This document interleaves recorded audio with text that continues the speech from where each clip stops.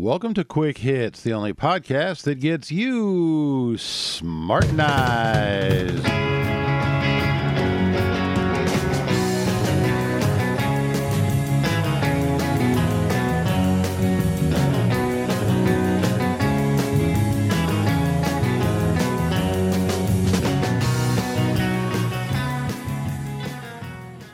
Today's episode, Calling Their Bluff.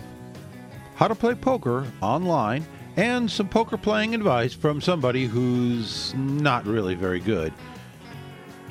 Warning: this podcast is illegal in Washington State, which has passed laws against anyone pointing anyone toward a poker playing site. And so if you're listening from Washington State, please delete this podcast now without listening to the rest of it. We'll wait.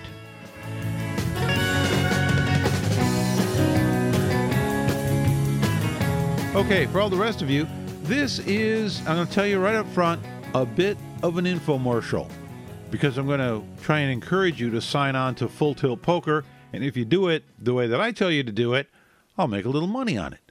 How cool is that? I'll also warn you that this is significantly longer than most of the Quick Hits podcasts, because we go over quite a bit of information in this one. So if you're not at all interested in poker, well, we'll see you next time when we'll try and keep it to 10 minutes or less. People who only skim the headlines may be under the impression that Congress passed a law making it illegal to gamble online. Well, they didn't. There are state and local laws against that, of course, and we advise that you check with local authorities before doing anything that we mention in this podcast. But Congress didn't make it illegal. What they did instead was pass a law that prohibits banks and credit card companies from transferring money to or from gambling sites. This may seem like a big deal, but the fact of the matter is that banks and credit card companies had decided on their own a long time ago that they didn't want to deal with online gambling sites, and most of them have already blocked any money transfers to or from these sites. Of course, the free market being what it is, lots of other places have popped up that are willing to handle the money transfers, and the banks will deal with these places. And we're going to get into the details of just how to do that, a step-by-step approach, so that you can play online. Playing online has a lot of huge advantages over playing in a casino. Now, playing in a casino can be a lot of fun, but you got to get dressed up, you got to go there, you got to wait for tables. Playing online, you can be sitting there in your underwear, eating frosting out of the can.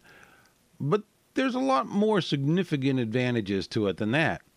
First of all, you've got a lot of very low-limit games, 25-cent, 50-cent games that you can play. When you go to a casino, you're not going to see that. You're going to see, maybe if you're lucky, if you want to play low stakes, a $2, $4 game. More likely, the cheapest game is going to be a $5, $10 game. You make a mistake in a $5, $10 game, it can cost you $60, $70, $100. You make the exact same mistake in a 25-cent, 50-cent game, it's going to cost you $2 or $3. You get the same tutorial for a far lower rate. You can play tournaments for as little as $1.25. You can play all night for $1.25. In a casino, you have to tip the dealer when you win, or you're expected to at least. Obviously, you don't do that online. One of the really cool things about online poker, as opposed to a casino, you give the cashier at a casino $200, she gives you $200 worth of chips. If you do it right, at an online poker site, you give them $200, they give you $400 worth of chips. Now that $200 bonus you don't get immediately, they dole it out to you as you play. The more that you play, every so often you'll see a little window pop up that says, oh, we just added $10 to your account. Full Tilt, where I'm going to be sending you folks, gives you 6 months to earn your bonus back. And they pay it out in $10 increments. And they'll match your initial deposit up to $600. And then reloads, if you put more money in, you'll get 50% bonus on those. So that's a huge advantage, especially if you're a lousy player like I am. You can play multiple tables, which is very cool. Obviously, you can't do that in a casino. And there's some real good reasons to do this. I'll talk about that later on in the show. Now, step by step, here's how you do it. I'm going to walk you through getting onto NetTeller and getting onto Full Tilt Poker. There are other entities that will deal with your money. There are other online sites that still sign up Americans, and they're probably all just fine. But this is the one that I'm familiar with, and these are the folks that I like. One of the things I don't like about NetTeller is that on your initial deposit, they charge you 8.9% going in. So I think that's pretty high and pretty outrageous. However, I've got a way around it for you. What you want to do is send an email to me. You'll find my email in the MP3 tags of this file and all over davehitt.com, and say, I want to sign up with NetTeller. And then I'll go on and I'll do a refer a friend deal, and they give you a 10% bonus up to $10.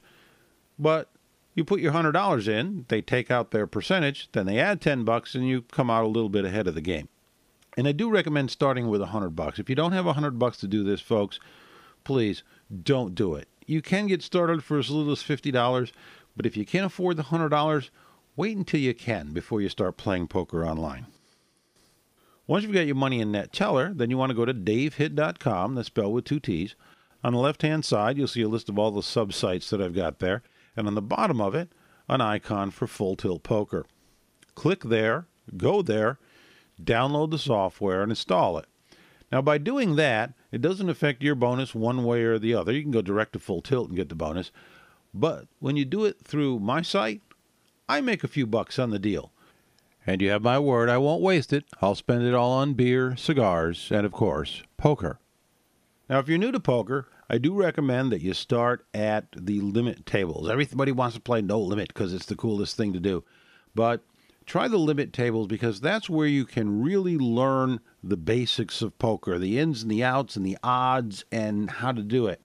But I highly recommend that you pick up a couple of books about it first, because poker is a game where you can go in and you can be playing it absolutely, completely wrong and win money. And that's going to reinforce bad habits that are going to cost you a lot of money in the long run. You can also go in and play it absolutely, completely, 100% right and lose your shirt, because the idiot that you're playing against, he's calling your raises, he's just doing everything wrong, and he hits his flush on the river and he cleans you out. That happens too. So you want to learn what you're supposed to be doing, learning the basics, and I'm going to recommend a few books for you. One that I liked a lot, it looked like it was out of print, but I think it's back in again, was by Lee Jones, called Winning Low Limit Hold'em. And it's just very straightforward. How to win at the low limit tables, gives you a lot of good basic advice. It's very conversational. There's also Small Stakes Hold'em, Winning Big with Expert Play by Ed Miller, David Slansky, and Mason Malmuth, whose name I'm probably mispronouncing. That's also good, but it's very technical. And Lee Jones's book is a lot more conversational. I also recommend The Tao of Poker by Larry Phillips, which is just some basic ideas and principles about playing and your mindset and how you approach the game. Start at the low limits, and as you get better, work your way up to the higher limits. A good rule of thumb, one that served me really well, is you set a rule for yourself that you can't move up a level until you've won 3 sessions in a row. A session being whatever, an hour, 2 hours, however long you typically play. You got to win 3 of those in a row before you allow yourself to kick up to the next level. And if you lose 3 in a row, you got to kick down to the next level. And this helps keep you from playing out of your league. It keeps you playing where you're going to be challenged, where you're going to be making some money, but not where you're going to be losing your shirt because you're playing in way over your head. It also gets you in the habit of quitting winners. I know one problem I have is I'll play for a while and I'm up and I'm doing well, and then I'll keep playing and eventually end up giving it all back. If you're thinking, gee, I want to get my 3 in a row, then it helps encourage you to say, hey, I'm winning. This is a good time to quit.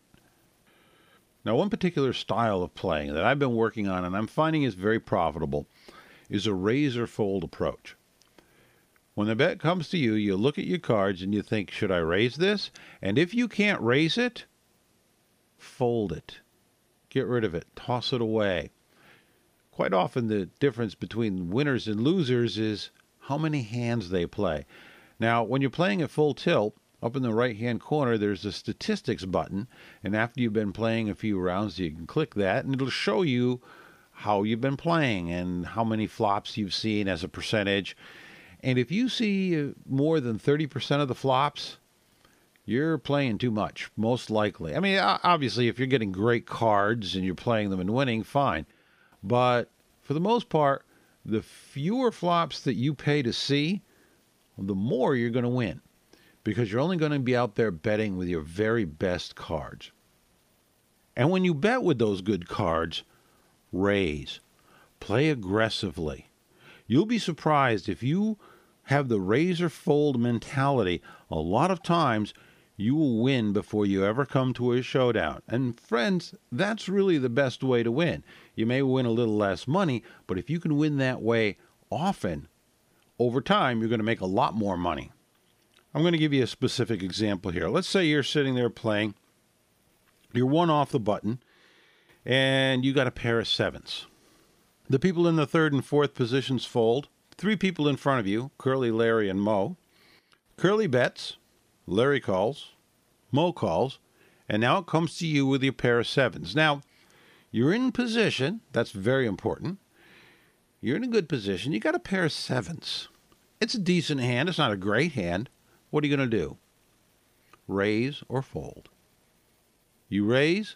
The guy on the dealer button folds. Both blinds fold.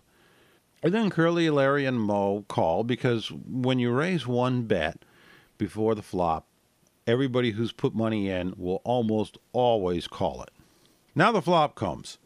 It's a two of clubs, a six of hearts, a nine of diamonds. Larry checks, Curly checks, Mo bets. Pair of sevens, still not a bad hand with that particular flop. You're going to raise, you're going to fold. Again, you could fold, but you're not going to now. You're going to raise.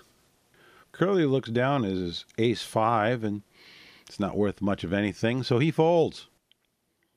Larry looks at his queen 10 and folds. Mo calls you raise. Now comes the turn. It's an ace. That's a scary card, and Mo bets. You raise. Mo looks down at his pair of tens. He saw you raise pre-flop. He saw you raise after the flop. And now you're raising him again. He folds. And all those lovely chips slide across the table to your little avatar. At this point, two buttons appear. Muck hand and show hand. Don't click the show hand. You may be tempted to say, I'm going to show him how I made him fold with just a pair of sevens. Don't do it. Poker is a game of incomplete information, and the more information you give people about how you play, the worse off you are. Let them keep guessing. They're going to assume that you must have had that ace. After all, you bet aggressively all that hand. Now, does this work every time? Of course not. If Mo was really holding the ace, you would have lost. What would have happened, same hand, if you had just called each time? Curly, with the ace-5, would have been more likely to stay in. And when that ace came up on the turn, he would have had you beat. Mo would have no reason to believe that you had a great hand because you've just been limping in there with little bets. Try this just for an evening and see how well it works. Now, don't try it with crap cards. You're sitting there with an 8-3 in early position. It's not a good move. Don't try it with garbage, but when you've got the good cards, when you've got decent cards, try raising.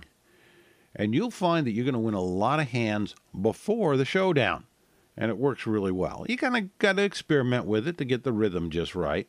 But give it a shot, and you may be surprised at just how well and how often it works. Now, what would have happened, exact same scenario, you make the same bets before the flop, and the flop comes up ace, queen, jack. You lost. Get out, forget about it, and go on to the next hand.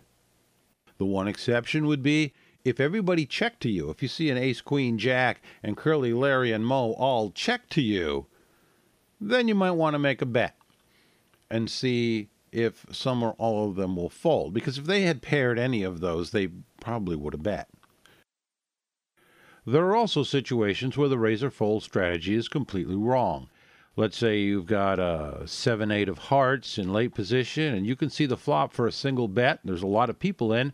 You want to keep people in the pot then, and you want to see the flop as cheaply as you can. You don't use this strategy then, not for going after flushes or for going after straights. Now, one thing that's unique to online is that you can play multiple tables, and multiple tables makes it really easy to throw away garbage hands. If you're just playing one table, and you look down, it's 2 bets to you, and you see a Jack-9 suited, and that's the best hand you've seen in a half an hour, you may be tempted to play it when you really shouldn't. And the worst thing that could happen with that is you catch a piece of it. You catch a possible flush or a possible straight, and you keep betting into it when you really shouldn't. Those kind of hands can cost you a lot of money because there is no prize for coming in second place. When you're playing multiple tables, it makes it really easy to toss the bad hands. And you're going to be tossing a lot of your hands. You're going to be tossing 70-75% of your hands, and that's a lot easier to do when you've got 2 tables going at once. Now, most sites will let you play up to 4. I don't really recommend that, but whatever you're comfortable with. I'm only comfortable with 2 myself. Now, I know this has been a rather long show. I hope that it's been useful for you. Remember, I don't play that well, so you might want to just take all the advice that I've given you here and toss it out, except for how to sign up. There are actually 3 different ways that you can make some money here. The first is you sign up with NetTeller through me. You drop me a line, I do a refer a friend, and that gets you around their rather large sign-in cost. And maybe even leaves you a couple of dollars ahead of the game. Second, you sign on to Full Tilt Poker, again through DaveHitt.com, and that way I get a nice little chunk of money to help continue on this podcast, and you, when you sign into Full Tilt, get a 100% sign-up bonus. That's pretty hard to beat. And third, the third way to make money is to find me on the low-limit tables and play me a few games because, like I keep telling you guys, I'm really not very good. And that's it for this episode of Quick Hits. If you've learned a little something, if you've changed your mind, or even if you can just understand a different point of view without necessarily agreeing with it, congratulations, you've been smartenized.